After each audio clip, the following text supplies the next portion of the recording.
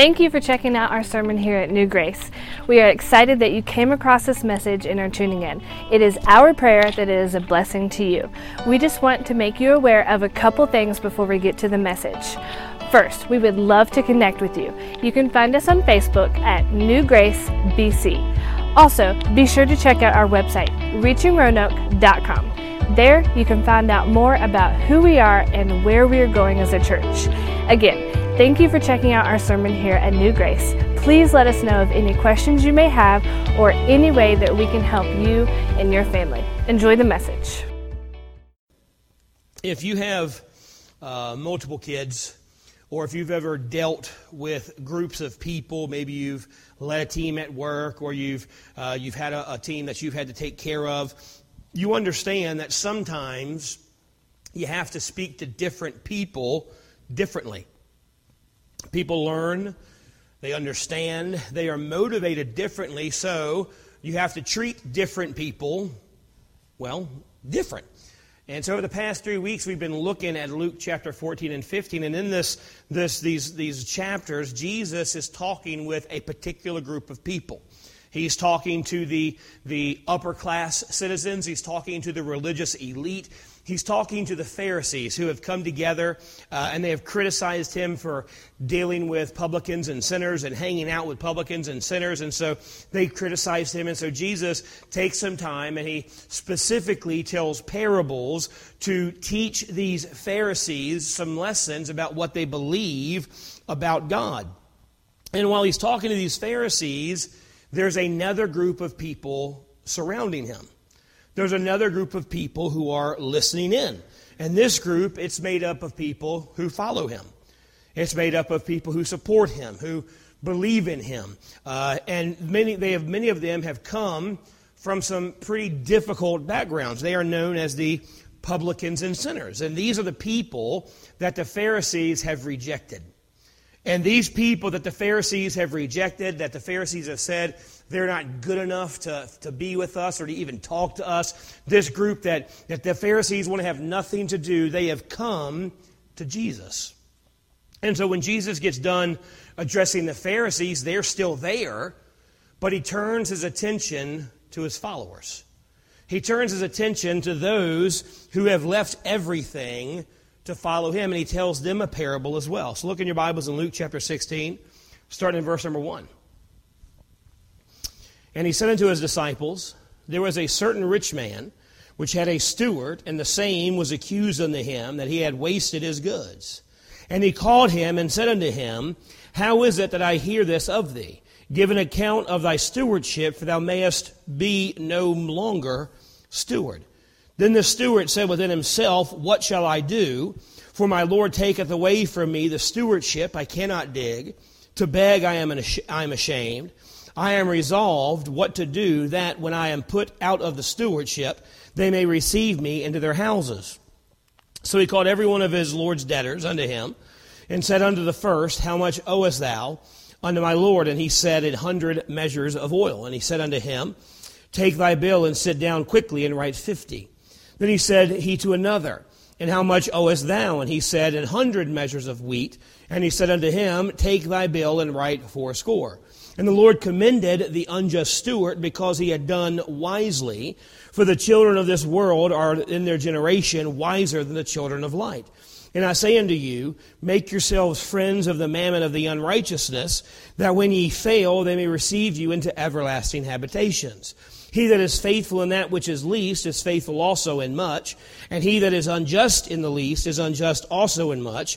If therefore ye have not been faithful in the unrighteous mammon, who will commit to your trust the true riches? And if ye have not been faithful in that which is of another man's, who shall give you that which is your own? No servant can serve two masters.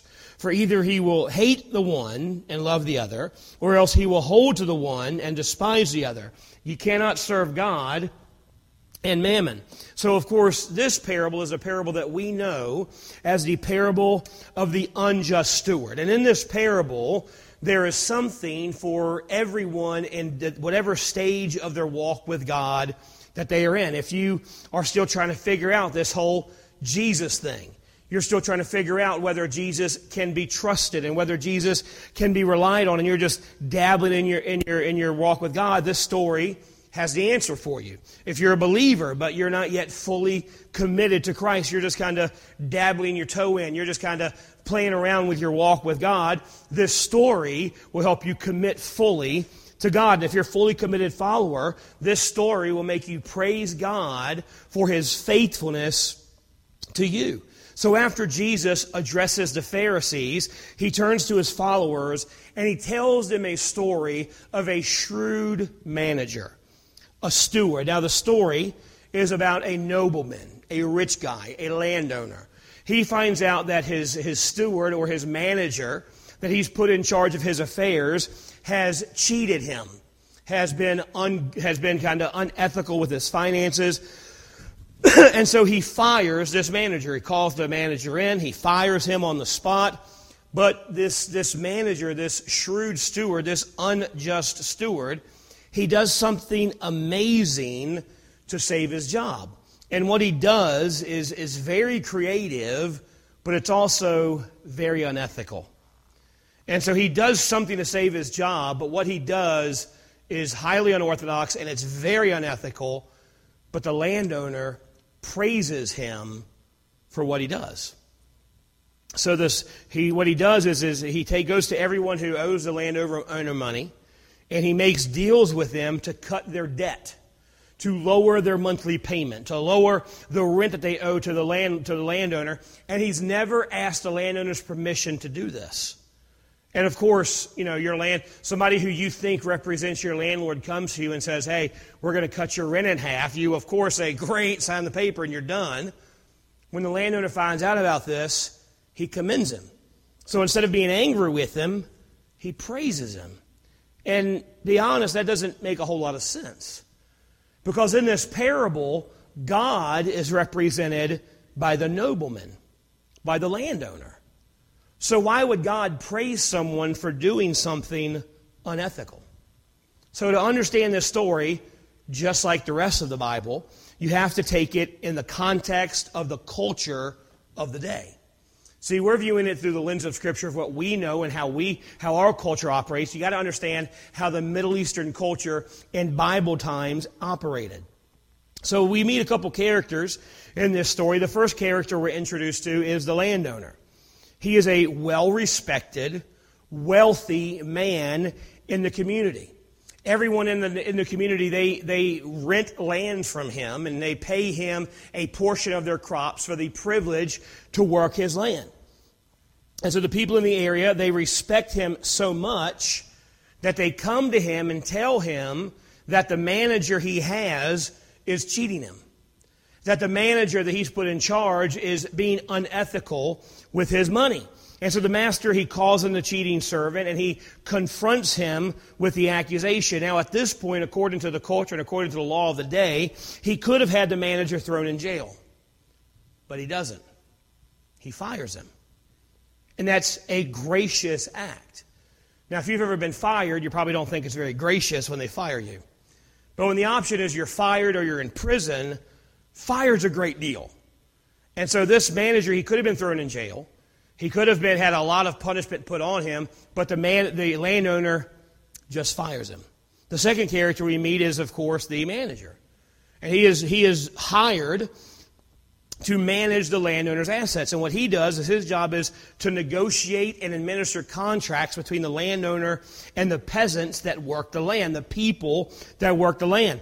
But he mismanages them. He makes deals that benefits himself. He embezzles money from his master. The third group we meet are the peasant farmers that are indebted to the landowner. Each of these people, each of these men, they have negotiated with the landowner through the manager for a certain number of acres that they're able to work. In exchange for the right to work this land, the master would get a specific amount of their crops. Now, it's these farmers that ratted out the landowner. They hate him because of the way he's cheating them too. He's cheating the landowner, yes, but they like the landowner. They respect the landowner. This guy's cheating them, so they're tired of being ripped off, so they rat him out to the landowner. And as the landowner calls the manager in, He asks him about the accusations that are leveled against him. He's careful to what he says. He doesn't say, I know what you've done, or I know what's going on. When he brings him in, he says, what's this I hear about you? You say, people have been saying, what's going on? What's happening with my finances? Now the steward, he doesn't answer. He just stands there silently because he doesn't know what the master knows. As a parent, have you ever called your kids in and said, I know what you did, and they start ratting themselves about other stuff? Happens to us all the time. They're stupid about it that way. I'll call them in, I know what you did.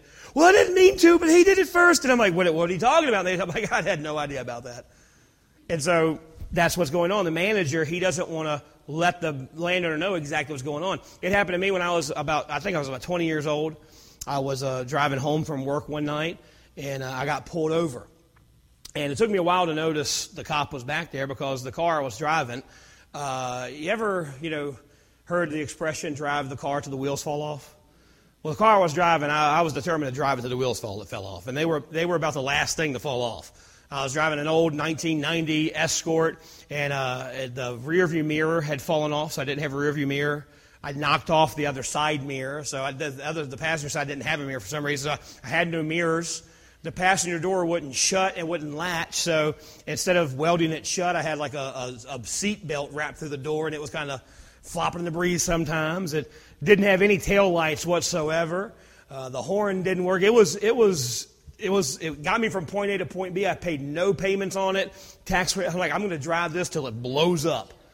And so one night I'm going home, and I just happen to take a curve, and I notice blue lights in the back, and I turn around and look, and there's a cop back there, and he pulls me over, and he says, do you know how long I've been following you? I said, well, no, sir, I really don't. I'm sorry. I didn't notice you back there. And he's mad, obviously. And he's like, do you know why I pulled you over? And I didn't want to answer. Because I'm going to say, well, because I have no mirrors, because my door doesn't shut, because I got no tail lights. So I didn't want to start naming stuff, so I'm like, no, sir. You were speeding. Okay, I'll take that. And so I'm like, don't look around the car too closely, officer, because we're going to both be here for a while. But this is the situation. Basically, the landowner calls in the manager and says, what's been going on? What are you doing? And the manager doesn't want to answer because he doesn't know what the landowner knows. So he's silent. He just sits there. Does he know everything that he's been done, or does he know some of them? So he doesn't want to confess what isn't known. So he stays quiet, and the master dismisses him, says, you can go. You are no longer my steward. He fires him. Now, the steward doesn't say anything to defend himself, and his silence says a lot to the master. His silence says he's guilty. He's done wrong. He's been unethical with my finances. He's been disobedient. And so the steward is also expecting judgment from the master. And it's amazing when he leaves, he doesn't focus on getting his job back. And as we'll see in the story, what he does, he doesn't even do to get his job back. He does it for selfish reasons. But he doesn't focus on how to get his job back. He's focused on his future and how he's going to survive. The master's told him he's fired, and now he has to turn in the company books to reveal what he's been doing. And as he's leaving, of course, he's thankful he's not being thrown into jail, but he still has a problem. The law stated that not only could the master throw him in jail, but the steward was responsible for paying back any money he had taken. And so now he may be in debt to the master. He may be in legal trouble because of the master. On his way to get his books, he's thinking about what he does. Without his job, he's hopeless. Look again at verse number 3. Then the steward said within himself, what shall I do? For my Lord taketh away from me the stewardship. I cannot dig. To beg, I am ashamed. He goes, what am I going to do for a living? I can't dig ditches. I'm too proud to beg. What am I going to do for a job? Then look at verse 4. I am resolved what to do, that when I am put out of the stewardship, they may receive me into their houses. So here's what he's saying here. He's saying, I've got to do something that makes everyone in the community not hate me, because I need one of them to hire me. I need someone else to give me a job. So I've got to do something to make sure that I've got a good name, because all the community knows how wicked he is because they turned him in. So it's like, I've got to do something so that the people in the community have favor on me, and they look favorably on me, and so that when I need a job, they'll give me a job. And so his plan, it revolves around his trust of the master's mercy. Now already the master has shown him incredible mercy through the steward. He didn't throw him in jail. He didn't reprimand him. He didn't demand that he pay back the debt. He is generous. He is merciful. And this steward, he stakes his future on the master's mercy, the master's grace, and the master's reputation. And so what he does is he quickly goes to everyone who rents land from the master. Now, they don't know that he's been fired yet, and he's hoping they don't find out. And so he goes to every one of them, and he lowers their debt.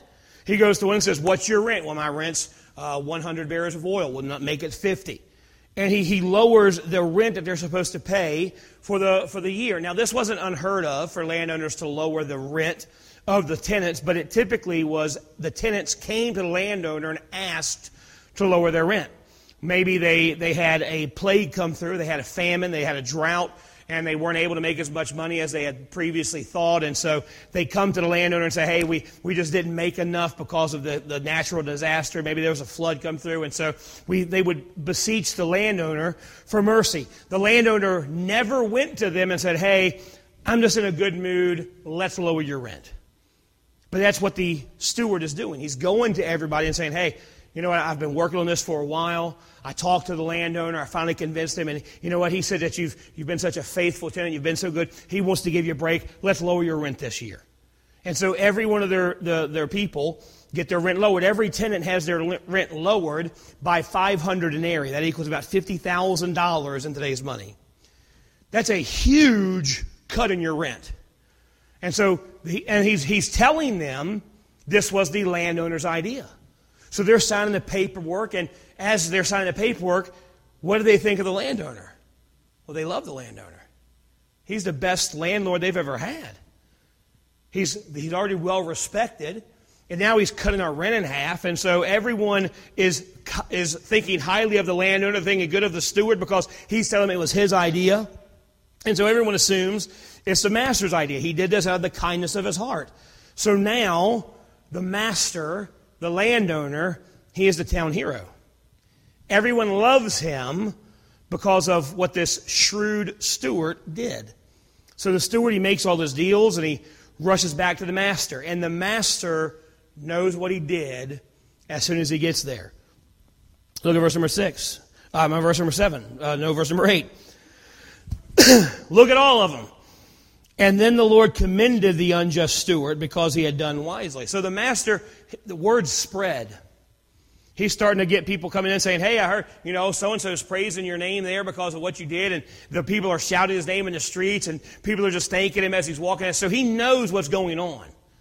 And so he comes to the steward comes back to the master and he knows what he did. Word is spread through the town about the benevolence of the master, about his goodness, about his mercy. Everyone is singing his praises. Now, the master has two options. He can tell everyone that the steward acted wrongly, that he didn't have the authority to do that, and everyone's rent is back what it was supposed to be. Now, he didn't do anything wrong. The master hasn't done anything wrong. He didn't cheat anyone. He didn't hurt anyone. But if you get a call from your bank saying we're going to cut your mortgage in half, and then the next day the bank calls you back and says, psych, we're kidding.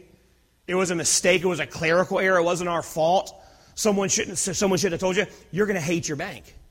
And so the landowner can say he wasn't supposed to do that. Everyone still pays the same amount of rent. Now the landowner's the bad guy. Now everyone hates the landowner, and he didn't do anything. Or he can let the steward keep his job and commend him for what he did and let people think that he was a good, honorable, merciful man. So he can keep quiet and accept the praise. So what does he do? He turns to the steward and he commends him for what he did. Again, look at verse number 8. And the Lord commended the unjust steward because he had done wisely. For the children of the world are in this generation wiser than the children of light. So we know this parable as the parable of the unjust steward, but it's really the parable of the merciful master. At many points in this parable, the master could have seriously punished the steward. He could have seriously punished the townspeople or even at least made them mad at him because he just put their rent back what they wanted to do. But in a lot of instances, at many different times, this master showed incredible mercy. And the steward wasn't shrewd because of the deals that he made. He was shrewd because he trusted the master. He knew the master, he knew about his mercy, and he trusted the master to be merciful. So following this parable, Jesus gives some verses, and he gives 3 lessons that we are to learn from this parable. So here's the first lesson we're supposed to learn. You only have one life, invest it wisely. Look at verse number 9. And I say to you, make to yourselves friends of the mammon of unrighteousness, that when ye fail, they may receive you into everlasting habitation. This is the verse I was talking about this morning. I literally spent 6 hours studying this week because it made no sense to me. It's typically a verse I just gloss over in my reading, and it's just stuck in a story. It's between these 2 other good verses. I don't really pay attention to it. I just kind of gloss over it and ignore it and don't really think about it. And it looks to me, if you look at first reading, it looks like Jesus is saying, you better make friends with wicked, wealthy people so that you always have a place to stay. And I'm like, that can't be what God is saying there. God can't be saying, go find wicked, rich people and make them your friends because they know how to have fun. And so it took me a lot of time, a lot of commentary, looking at the original Greek did not help. And so I had to read a lot of commentaries, do a lot of study, do a lot of prayer about what this verse really meant. So what is Jesus really saying? After a lot of study, here's the conclusion I have come to. Here's what God is saying in this verse. You only have one life, so use it to build friendships with people who can look at you one day in heaven and say, I'm here because of you. And also use your material resources in a way that will further the kingdom of God. Invest your life in what really matters, and the only thing that really matters is eternity. So what God is saying here is all our friends that we have. Now look, we talked this morning, and we should make sure we have godly friends. We should make sure that we are surrounding ourselves with people who love God, who are followers of God, who want to do better for God. And so they help us and encourage us. But there's a lot of people out there who are lost and dying going to hell. And if we don't make friends with them, how are they going to get the gospel? Now, I'm not saying go out drinking with them and partying with them. I'm not saying do that. You know, I've heard people say, well, Paul said, be all things to all men, so I'm going to go to the bar and be with the drunks with the drunks. No. But we're kind to them. We befriend them. You know, your neighbors that aren't saved, you know what you could do? I know it's an odd thought. You can invite them to a cookout at your house. You could get to know them. You could use these friendships you're making with unsaved people to get the gospel to them. You can invest your friendships to see people saved. But also your resources. Not just money, but everything God's blessed you with. You know, maybe you've got a car and you can be a blessing to help take an unsaved coworker to work every day. You're giving them a ride. You're just giving them a lift to work. But you know what you can do while you're giving them a lift to work? You can listen to some good Christian music. You can talk about God. Don't preach at them. Don't pull over and say, you're not getting out of this car till you get saved. But talk to them about God. Love them. Use your life to build God's kingdom in every part of your life. You know, we like to compartmentalize our lives. This is my God life. This section of my life is dedicated to God. This section of my life is dedicated to my family. This section of my life is dedicated to work. This section of life is dedicated to entertainment. Well, it's usually this part's entertainment, this part's God. But we keep our life in compartments. And what God is teaching here is it's all under one compartment. What can I use my life for to further God's kingdom? How can I use my friendships? How can I use my resources? How can I use my talents to reach people who may not be reached any other way? And we have no idea who we may see in heaven one day that says, you know what, I'm here because you became my friend. Because you talk to me when no one else. Because look, we are hurting people, but the world is hurting too. When we are hurting, you know who we turn to? We turn to each other. We turn to God. Who do they turn to? They turn to drugs and alcohol and sex and all this other stuff that doesn't help them. And so we can be someone who, when we see a hurting person, encourages them, talks to them, loves on them, the way that God loved on us, so that we can get the gospel to them. Because we have to use our life for what matters. When you understand what Jesus is saying, it makes you ask, what are you doing with what's been entrusted to you? Because if we're honest, all of us have unsaved friends. All of us have someone that we may not know that they're not saved, but we're like, Well, first of all, why haven't we found out if they are or not? But they are in our life. They are put in your life. Maybe they're from work. Maybe they're from your neighborhood. Maybe they're your family. They were put in your life by God for you to reach them with the gospel. And what are we doing with what God has entrusted us to? Are you investing in eternity, or are we too busy investing in things for this world? Are you making friends to build His kingdom, or are we making friends to build our own? You have one life. Invest it wisely. Second thing God tells us is your investments determine your responsibility. Look at verse number 10. He that is faithful in that which is least is faithful also in much, and he that is unjust in the least is also unjust in much. If therefore ye have not been faithful in the unrighteous mammon, who will commit to your trust the true riches? And if ye have not been faithful in that which is another man's, who shall give you that which is your own? So this is what Jesus is saying. What do you want to be entrusted to with your life? What do you want God to entrust you with? What responsibility do you want to give God? Because look, a lot of times we'll people in the church, or we'll talk to people will complain, I just don't have enough responsibility. Well, what are you doing with the responsibilities God's given you? You know, it's like at our house. You know, if my kids can't keep their bed made, I'm not going to give them more responsibility. I'm actually going to whip them until they make their bed and then make them have more responsibility. But you know, I have a point. At work, if you're late to work all the time and you're caught taking breaks too often and you're just calling off and you're not doing a good job at work, why would your boss give you a raise? Why would your boss promote you? But if you're there, well, I'm just making minimum wage. Doesn't matter. You know why you're making minimum wage? Because you're not trying to make more. But if you're there all the time, you're working hard, you're going above and beyond what's expected of you, that's when your boss gives you more responsibility. It's the same thing with God. God's like, if I've entrusted you with this amount of responsibility, or these friends, or this money, and you're not using it for what I need you to use it for, you're not investing it wisely, why would I give you anything more?